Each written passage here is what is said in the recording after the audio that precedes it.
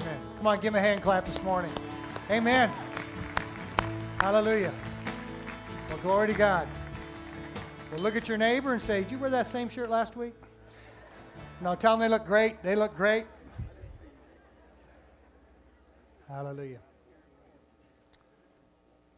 Might have the same shirt on now. Think about it. Hallelujah.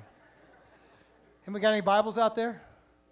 Electronic or good old-fashioned hard? Hold them up here. Let's make the devil mad here. And the bookstore's glad. Hallelujah. Let's chop off some devil's heads. Na, na, na, na, na. Na, na, na, na, na. Do you kind of get it? This is a weapon, right? Then repeat after me. This Bible has the power to change my life, to change my city. I can do what this Bible says I can do. I'll be a history maker and a world shaker. This Bible's a truth detector, a sin deflector, a faith inflator. I'm going to read it now. I'm going to read it later. Now, if you believe that, give Jesus a shout and a hand clap. Amen? Hallelujah. As you heard on the video, Pastor John's in D.C. this weekend, so be praying for him and his family. And I have the opportunity to share a message with you this week entitled Operation SOS. Okay, SOS is the international distress call. It came about by the Germans in 1905, and it didn't really, SOS doesn't mean anything. They were just trying to find the Morse code letters that were easy to remember. So it was dit, dit, dit, da, da, da, dit, dit, dit. Something like that. But it started to become more widely known, maybe 1907 or so. And then it began to get names kind of attached to it, like Save Our Ship or Save Our Souls. So this message is Operation SOS, Save Our Souls. God save our souls, first of all, and save the souls of our city, of America, our friends and families, that we be more aware of souls out there. Matter of fact, the ship, the Titanic, was one of the first ships to actually use the SOS distress signal. First it was the CDQ, I believe, and then they went SOS, SOS. And they were sending out a distress signal. And as you know, on April 14th, 1912, that ship, that shipbuilder said was unsinkable, ended up hitting an iceberg and going down. And 712 people survived that disaster, but 1,496 people perished in those cold waters. One of those that perished was a preacher by the name of John Harper. And 4 years later, at a Bible conference in the city of Hamilton, Ontario, Canada, a man stood up and gave this following testimony. And these are his words. 4 years ago, when I left England on board the Titanic, I was a careless, godless sinner. I was in this condition on the night when the terrible catastrophe took place. Very soon, with hundreds more, I found myself struggling in the cold, dark waters of the Atlantic. I caught hold of something and clung to it for dear life. The wail of awful distress from the perishing all around was ringing in my ears. When there floated by me a man who too seemed to be clinging to something. He called to me, "Is your soul saved?" I replied, "No, it is not." Then he said, "Believe on the Lord Jesus Christ, and thou shalt be saved." We drifted apart a few minutes. Then we seemed to be driven together once more. "Is your soul saved?" again he cried out. "I fear it is not," I replied. "Then if you will but believe on the Lord Jesus Christ, your soul shall be saved," was his further message of intense appeal to me. But again we were separated by the rolling currents. I heard him again call out this message to others as they sank beneath the waters to eternity. There and then, with 2 miles of water beneath me, in my desperation, I cried unto Christ to save me. I believed upon him and I was saved. In a few minutes I heard this man of God say, I'm going down, then, no, I'm going up. That man was John Harper, and I am John Harper's last convert. True story. You know, April 12th is significant to me, or April 14th to my life too, because it was April 14th, 1984, that I gave my life to the Lord. I mean, it didn't feel like my ship was going down, but I realized I was lost, and because I was in a chapel service before a pro football game, and a man asked me one simple question. If I died today, would I go to heaven or hell? And I thought, wow, that's a good question. I say, maybe I do more good than bad. Maybe I can talk my way in. I didn't know. And then he explained what I was told were the 4 spiritual laws. God loved me and had a plan for my life. Because of my sin, I'm separated from God. Has anybody sinned? We all sin. The third thing, Jesus died on the cross. for my sins, and through him I can know and experience God's love. And I knew those through Sunday school because I was always in church when I grew up. Even though I got to college, I went off track and didn't go that way. But the fourth thing I never heard, he said you have to individually ask Christ into your life and begin to follow him. And that's the thing I was never challenged to do. And I said a prayer, and that day my life changed. Now, there's kind of a thing going around the internet right now. A preacher's wife made a comment about how God just wants you happy and it's all about us. And I'm not even going to get into that part, but I want to think a minute. I think when you look in the Scripture, there's a little more than just us being happy. A matter of fact, I believe the Apostle Paul would say, hey, it's not about us, it's about him. It's about reaching the lost. You know, it's about owing our lives to Jesus Christ who died for us. A matter of fact, when you look at Paul's life and you read in his word, 2 Corinthians 11:24, let's decide if we think he was happy or not, okay? From the Jews, 5 times I received 40 stripes minus 1. 3 times I was beaten with rods. Once I was stoned. 3 times I was shipwrecked, a night and a day. I have been in the deep. He's probably singing, because I'm happy, clap along if you think beating rods is lots of fun. Clap. My son warned me not to do that, but I had to try it anyhow. Should listen to him. It goes on, in journeys often in perils of waters, in perils of robbers, in perils of my own countrymen, in perils of the Gentiles, in perils in the city, in perils in the wilderness, in perils in the sea, in perils among false brethren, in weariness and toil, in sleeplessness often, in hunger and thirst, in fastings often, in cold and nakedness, besides the other things what comes upon me daily. And after all that, he made this statement, my deep concern is for all the churches. He was concerned that the church kept the main thing, that the church realized it wasn't what happens in here, it's what happens when we get outside of these 4 walls. That it's about souls, it's about heaven and hell. And we need to tell people about it.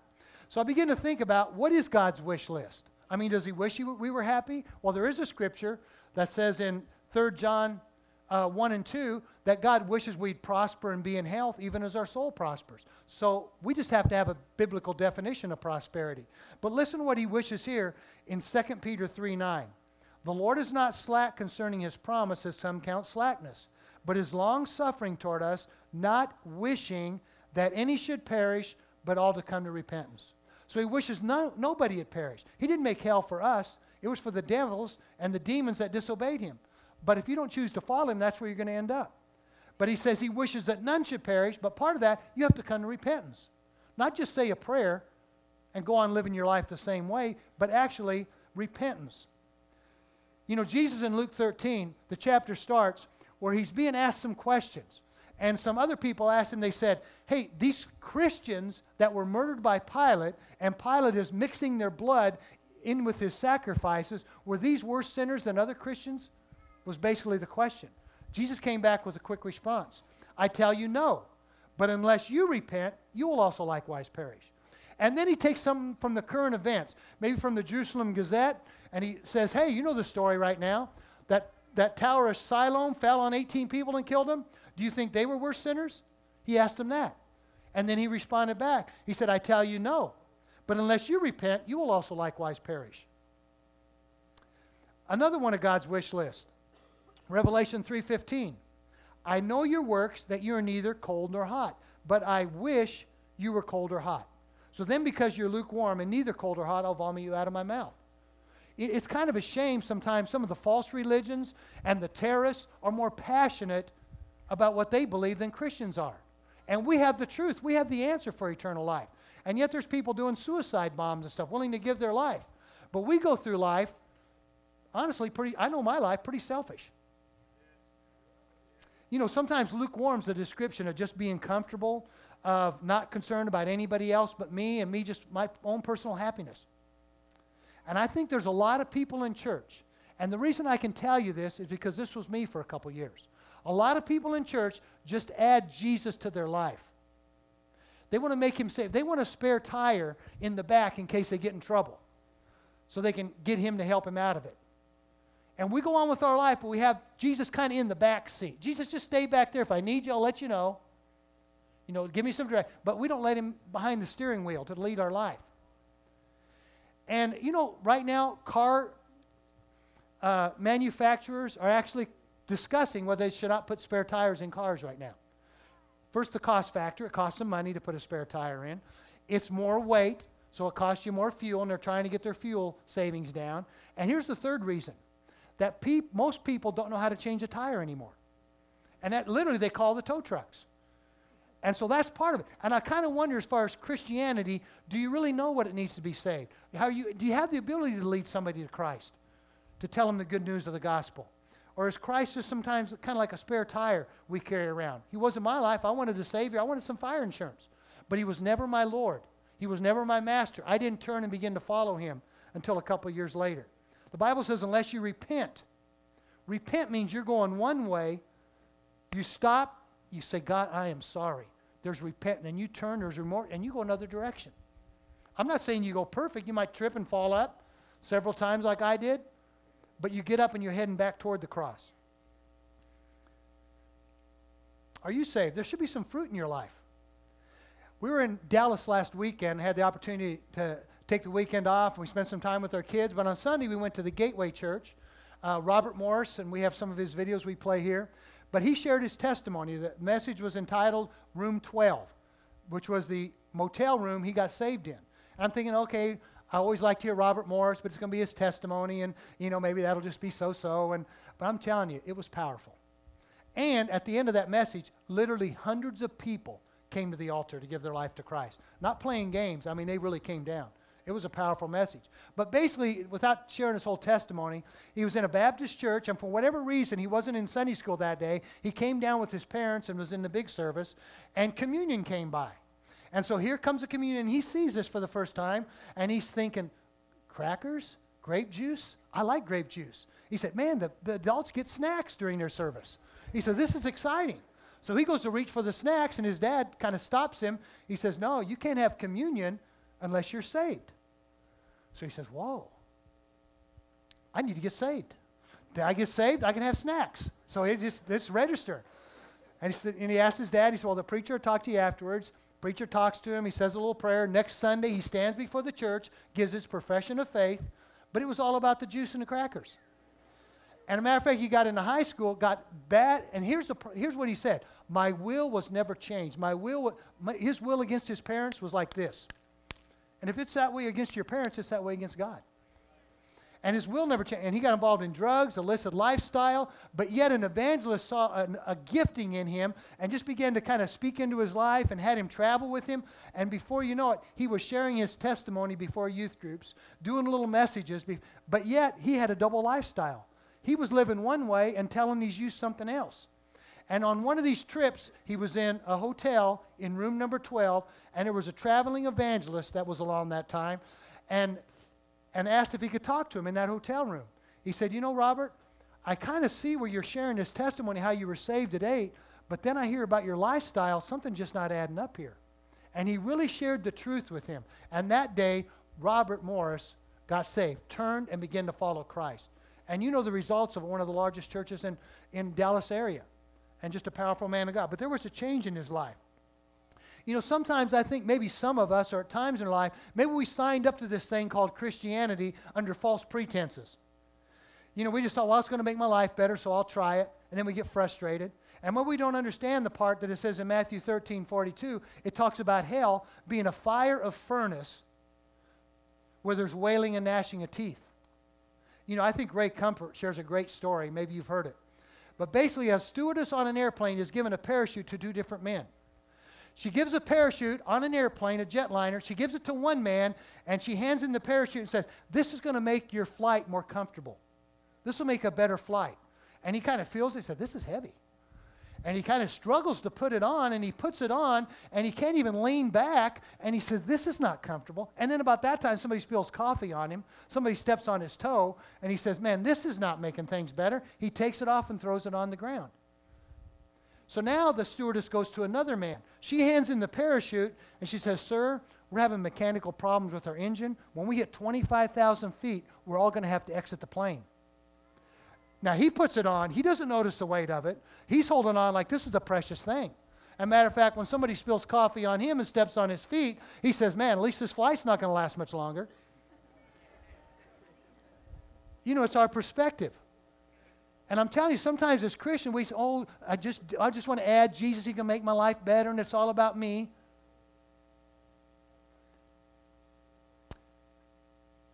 Well, let's look at the Apostle Paul. It depends on our perspective, isn't it, whether we're happy or not. Acts 26, and before I even read this, the scenario is Paul is already 2 years in jail. He's in jail 2 years. Now we come to this verse. Then Agrippa said to Paul, you are permitted to speak for yourself. So Paul stretched out his hand and answered for himself, I think myself happy, King Agrippa. Well, I'm happy because I finally get to share my testimony before the kings. Okay. I'll just keep that for the shower from now on, all right? But think about that. He's happy, even though he's in prison, because he knows his steps are being ordered by God. He knows he has the gospel of the good news on his feet, and he's going to share before kings and people. And when you look at Paul's letters, a lot of times he starts his epistles with Paul, a debtor to Christ. Paul, a slave of Christ. He lived his life like he owed Christ something. Do we really live our lives like we owe Christ everything? We owe him our souls and our life. We're just on this earth passing through. We're slaves for Christ. Maybe we ought to live our life like heaven is for real and God's not dead. Luke 19:10, for the Son of Man has come to seek and save that which was lost. He came to save the lost. Let's talk about the lost a little bit. Okay, when you look at Acts 26, Paul's sharing his testimony. He's talking about the bright light. They all fell on the ground. He hears a voice, Saul, Saul, why are you persecuting me? And Jesus begins to tell him that he's going to be going to the Jews and the Gentiles, and we'll pick it up in verse 18. I got more notes, more of these scriptures in my notes if you want to get them offline a little later in the week. Verse 18, Jesus tells them, this is what I want you to do. I want you to open their eyes in order to turn them from darkness to light, from the power of Satan to God, and that they may receive forgiveness of sins and inheritance among those who are sanctified by faith in me. Therefore, King Agrippa, I was not disobedient to this heavenly vision. He's following through on this mandate by God, but declared first to those in Damascus and Jerusalem, throughout all the region of Judea, then to the Gentiles, that they should repent, turn to God, and do works fitting of repentance. That there ought to be a change. Like Zacchaeus, he was stealing from people. He was a tax collector. He got saved, and he turned and actually began to give money back to the other people. Fruit, fitting of repentance. Here's some common things about the lost, and we need to be aware. Take the word lost, 4 letters. The letter L stands for loss of sight. Say loss of sight. If you're not saved, people that aren't saved, they cannot see. The Bible says they're in darkness. That's why Paul needed to turn them from darkness to light. But look in 2 Corinthians 4. In their case, the god of this world, the devil, has blinded the minds of the unbelievers to keep them from seeing the light of the gospel of the glory of Christ, who is the image of Christ Jesus. We need to pray for their eyes to be opened. But first, we need to pray as a church that God open our eyes to see the harvest. Because Jesus said the fields are white to harvest. They're ripe. That was 2,000 years ago. What's it like now? 2 Corinthians 4:2. We need to declare to these people, let there be light. For what we proclaim is not ourselves, but Jesus Christ is Lord, with ourselves as your servants for Jesus' sake. For God who said, let light shine out of darkness, has shone in our hearts to give the light of the knowledge of the glory of God in the face of Jesus Christ. What are we supposed to do with this light? Keep it hidden under a bushel, under a basket? We're to let it shine. So they've lost their sight. The O in the word lost stands for offer hope. We need to offer these people hope because they're in darkness. There's people out there that are struggling, that they're asking these questions. It says in Joel, multitudes in the valley of decision. They're walking around, why am I here? What's going on? Isn't there more to life? We have the answers. We have that hope we need to give them. Colossians 1:27, Christ in us, the hope of glory. There should be some hope in us that comes out just in our conversation, in our life. And here's one thing I believe is common among people that aren't saved. They have no peace. Isaiah, I believe it's 57, that the wicked have no peace. And we think, well, I'm at least not wicked. I might not be saved. Well, when you get in the Bible, it's one or the other. You look in Proverbs and Psalms, it lists, I don't know how many verses, the righteous and the wicked, the righteous, and it makes comparisons. I mean, it's black or white. It's saved or not saved. It's heaven or hell. You're a saint or an ain't. You know, we have some ladies, one that sang up here, that go to the jail down in Bowie County. And the thing they say pretty much across the board, these ladies in jail have no hope. They are just hopeless. They've lost their families. You know, they've lost their children. They've lost everything. And they're just like they have no hope. But these ladies come in first with the light of the gospel. And then they share the good news that, hey, you know, there's a God that loves you, a God that can still use you right where you're at, whether you're here 2 days, 2 years, or the rest of your life. There's a God that can redeem all the things the enemy stole from you, that you still have a purpose here. They give them hope. What about when that person, family member, unsaved friend, comes to you and they say, I mean, we just got a bad doctor's report. You have the ability to give them hope. That when we got a God that heals, we got a God that can do miracles. You know, no matter what happens, we got a God that'll go with you through that storm, just like he did our pastor's wife who had cancer. Or maybe your testimony, whatever it is. Or maybe there's somebody hooked on, they're in bondage of drugs, alcohol, anger, whatever it may be. And you can give them the hope that Jesus is the deliverer. That we have something special on Friday nights called Celebrate Recovery, where people share how Christ has set them free from these addictions, whatever it may be. Got to offer them hope. But you can't just tell them about the love of God. You got to show them the love of God. And the S in the word lost stands for serve them. Say serve them. The word ministry in the Greek literally translates to serve. When you're a minister, you're a servant. We're to serve. We're to minister to them. Mark 10:45. For even the Son of Man came not to be served, but to serve. He gave his life as a ransom for many. We need to minister to them. We need to serve them. We need to help them. We need to do random acts of kindness. I mean, we need to find a need and meet it. That's it. That's what evangelism is. When I use this word evangelism, that's what we're talking about. Reaching the lost by any means possible. You know, we got ladies that can crochet.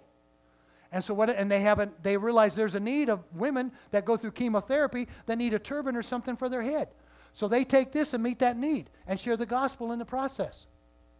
I mean, just ask the Lord how you can meet somebody's needs. They're all around us, needy people.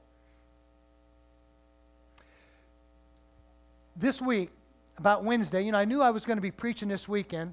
Matter of fact, this whole month we have it kind of, our goal is to be aware of souls. So it's kind of a month of evangelism. Okay? And I knew I was starting off next week. We got an evangelist coming in that's real tied in with the God's Not Dead, the book and the movies, has campus ministry all over. He's doing a seminar next Saturday and preaching the 3 weekend services. Pastor Travis will preach the next week another message. And then the 4th week, Pastor John's going to do a message. And we need to invite in the meantime, because it's going to be about the prodigal son. It's going to be about God's love. How many know some prodigal sons that need to come home? It's going to be a great time to invite and get him here that week, and we'd be praying and believing for people to be saved. But this week I'm working on trying to get my message, and I'm not really clicking what to do. I'm around the church. I said, I got to get some inspiration. So I said, I'll just get in my car behind the wheel. I just get behind the wheel of a car, and I can just kind of be a little more thinking or creative and drive around. And so I get to my car, fired up, and I'm getting ready to head out Powerhouse exit, and I see a man walking with a gas can. I say, oh, Lord. See, I'm real task-oriented. I'm on a mission. I'm going to get there, and nobody's going to interrupt me. And but I'm thinking, okay, I got to do the right thing here. The guy, and I see him stop and talk to somebody else. I say, whoo. But the other guy couldn't help him, so he's still walking. So I leave out the other entrance. I circle around. I come out this entrance so I don't have to talk to him. Just be truthful. And I'm heading down Mall Drive, thinking, okay, that won't slow me down any. And I feel this. Okay, Lord. And I had this thought, though. Thank God Sean had just gotten some gas. I knew there was 5 gallons of gas behind Powerhouse, so I said, this won't take too long. And so I stopped, and he says, yeah, I need some gas, man. My wife is just a crazy driver. I don't know what she hit this time, but it poked a hole in the gas tank, and it leaked out, and she's over there behind the park. I said, okay, well, we got some gas here. We'll get it for you. And then he takes off walking. I said, wait a minute. We'll give you a ride, too. And so he gets in. I'm thinking, okay, could this be a God opportunity, maybe? I mean, I'm trying, maybe out of practice here when I'm getting ready to preach or something. And I give him a ride, and not a lot of time to get to Spring Lake Park, but we kind of talk a little about church, and I asked if he goes to church anywhere, and he said his wife goes to a Korean church, and I could kind of feel like maybe he's not that involved. So I just kind of said where I went to church, and he said, oh, man, I've been thinking about that. And I said, well, come. So basically invited him to church, and boom, we're there. And he says, thanks, and it's kind of all over. And so I'm driving away thinking, man, did I miss an opportunity? Should I have gotten a little more bold and asked him some serious questions? But anyhow, I'm back on my mission. So I'm running my errand. I go into the store, get my stuff, and I come out, and I go to get in my car, and across the street, somebody's running toward me. And the closer they get, they realize it's a young black man that's at least 240, very athletic, and he's running toward me. And I'm thinking, okay, what do I do now? He's definitely bigger than me. And then he's yelling something. And he says, can I use your phone? My phone's dead. Could I use your phone? And I'm thinking, okay, what is the phone scam going on right now? And, what do I, But I'm not feeling threatened. I could tell that he's a sharp young man. And so he gets a little closer. Hey, can I use your phone, man? I need to call my girlfriend and get a ride. And I kind of, okay. And give him my phone. He calls, no answer. So he said, let me call my grandma. And so he calls her, and no answer. So now I'm thinking, okay, Lord. And I said, well, where were you going to? Maybe I can give you a ride. And when he said Sunset Apartments. And when he said Sunset Apartments, okay, this is God. Because that's where we do our Sidewalk Sunday School. And we're getting ready this next week to go out there and do Sidewalk Sunday School. So I said, okay, Lord, here we go. And I said, hey, hop in, we'll give you a ride. He said, oh, man, I appreciate it. And we're talking, kind of getting to know each other, and how he's from Camden, he's in the area for whatever reason. And so we're talking, and then I finally realized, okay, this time I got to ask. I just said, hey, do you mind if I ask you a question? He said, oh, go ahead. He said, if you died today, would you go to heaven or would you go to hell? He said, ooh, that's a good question. I said, yeah, I know.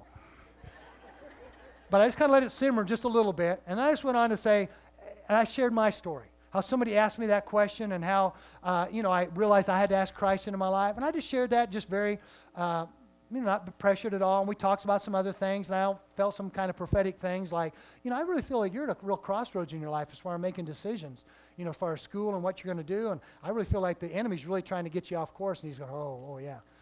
And so we get to our destination, he gets ready to get out, and I could have just left it at that, and I figured, okay, we got to set the hook here. We got to get that net out there, and I said, hey, I don't want to pressure you at all, but you know what I told you? I said, would you want to say a prayer and ask Christ in your life? He said, man, just lead me, show me how.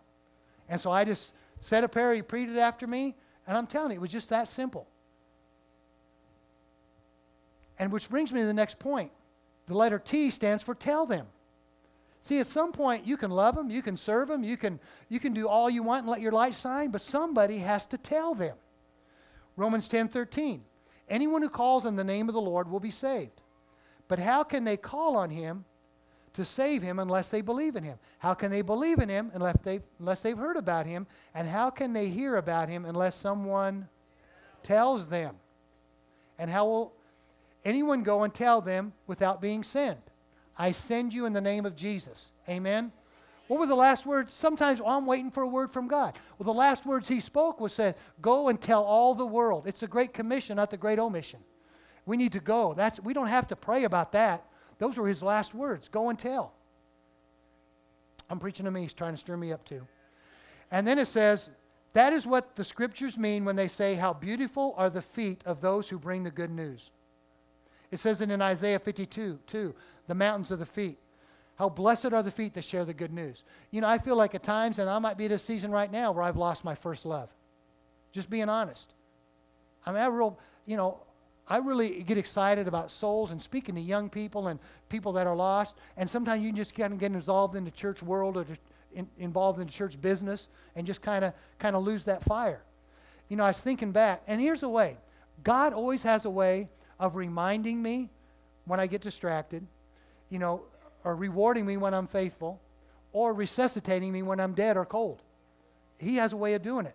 Back in the early 90s when I was doing youth ministry, kind of at what I consider kind of a peak in my life, and our youth ministry was really going good, and I was going to street ministers conferences. I'd come back, I'd get the youth excited, and we'd go and we'd be praying. We'd do street evangelism, we'd do dramas, and then they would inspire me, and it was just kind of a momentum going back and forth. And it even translated in my personal life. I was just very aware of souls and trying to witness to people and just trying to share the good news whenever I could. And you know where it says, blessed are the feet of those who spread the gospel? God literally blessed my feet. I was given shoes a lot, brand new shoes out of nowhere. And it was just one of those, it was just kind of, God was saying, you're doing good. I'm blessing your feet. Because, when you're a youth minister and you kind of want to, dress a little like him, And I mean, like our drummer, Brian, he always wears Z Cavaricci jeans, so I had to get some Z Cavaricci jeans. But we had a young man working at Dillard's, and he brought me this brand new box of tennis shoes. Brand new. Somebody brought them back or what, but they were Reebok pumps. I'm telling you, these were the thing. You punch that little thing, man, anybody can dunk a ball. You just pump them up. They just do something supernatural.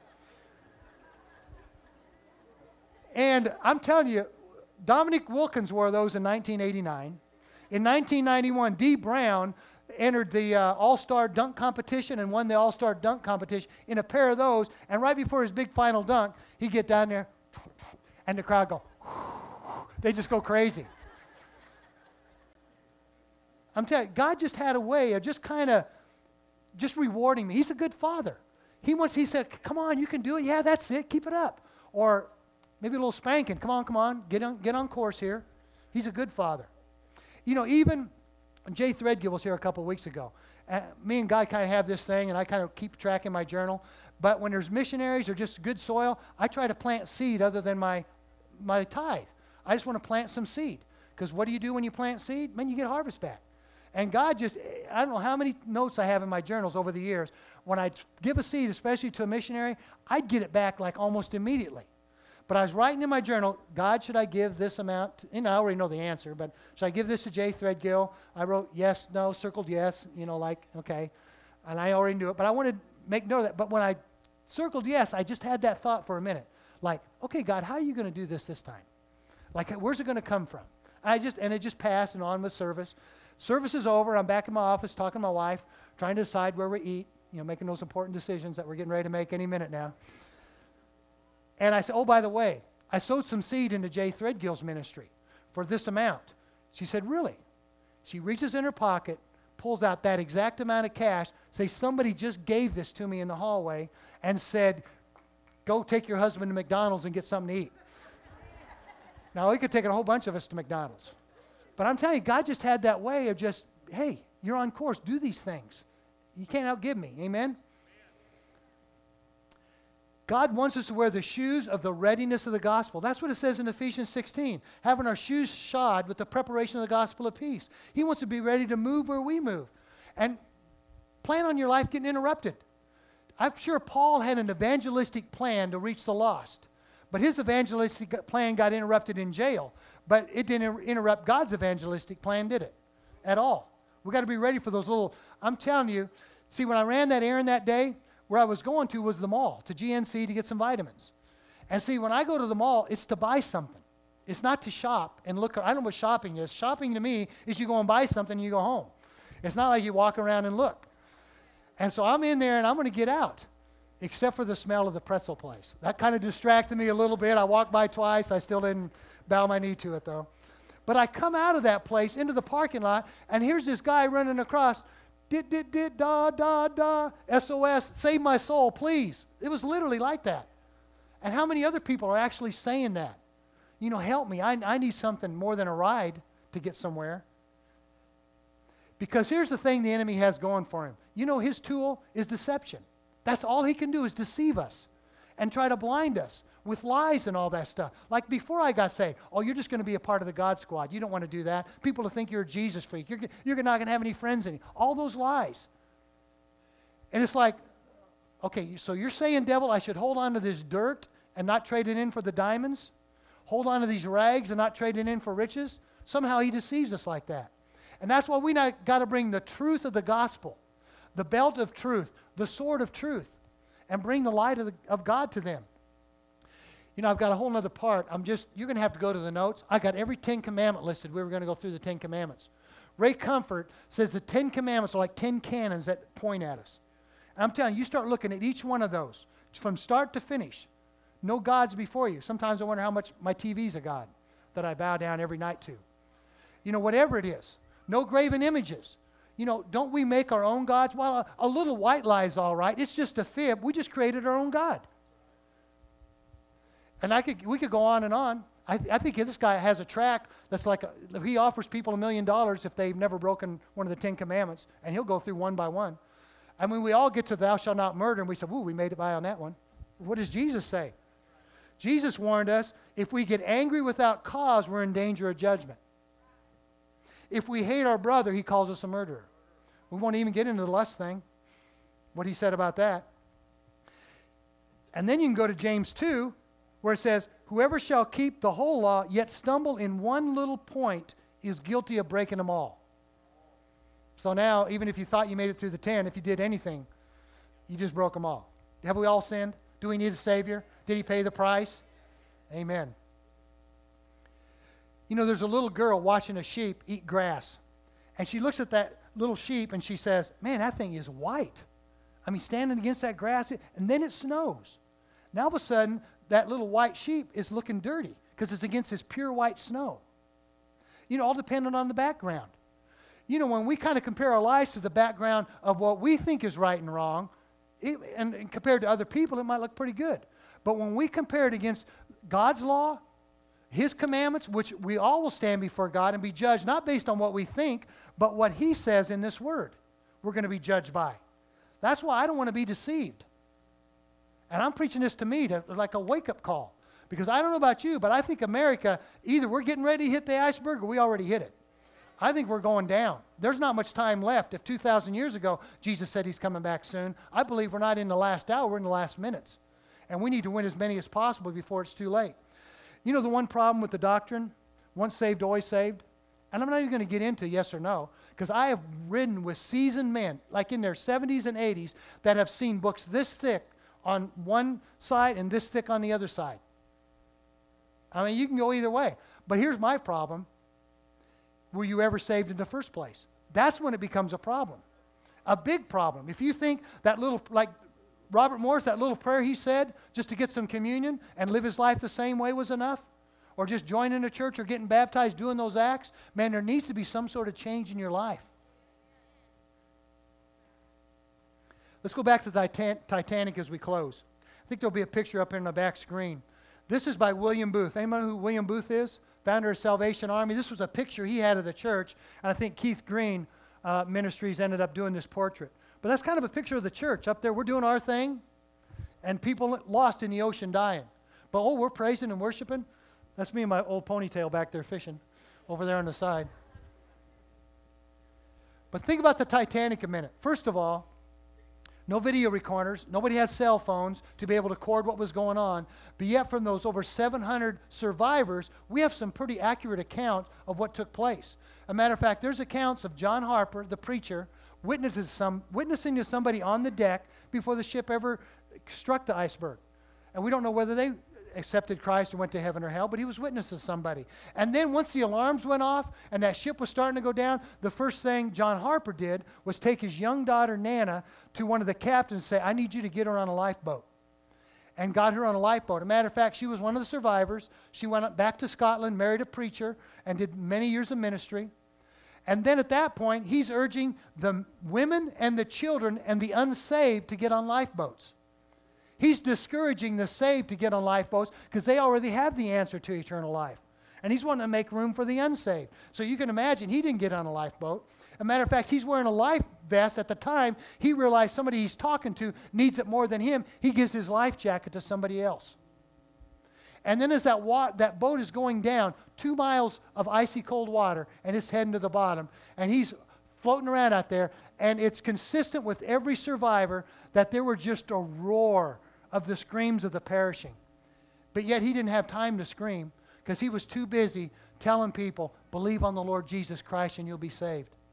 You know, as we close, how many in this room feel like maybe you've been a little selfish in your Christian walk? Let's be honest with the Lord. How many would like God to open your eyes to be able to see the harvest? Open your eyes to see the lost. How many would just want more of a passion for souls and lost people? Hold up your hands. Let God know. How many in this room, if you're asked this question, if you died today, would you go to heaven or would you go to hell? If you don't know the answer to that, would you hold up your hand so we can say a prayer for you? You're not sure where you'd spend eternity? I see your hand. Anybody else? You're not sure where you'd spend eternity? You? Anybody else? Or maybe you just, man, there hasn't really been a change. I've said a prayer, but I need a change to happen today. Could I see your hand before we go? Amen. Here's what we're going to do. We're going to close. I'm just going to say a prayer over you. But I want our altar team to come up here. If you raised your hand, I want you to come up and really believe, really ask God to forgive you. Really ask God to turn and help you turn and follow Him. I'm not saying you're going to be perfect, but you got to make some steps yourself. I would get in church and come consistently. If you don't have a Bible, we'll get you a Bible.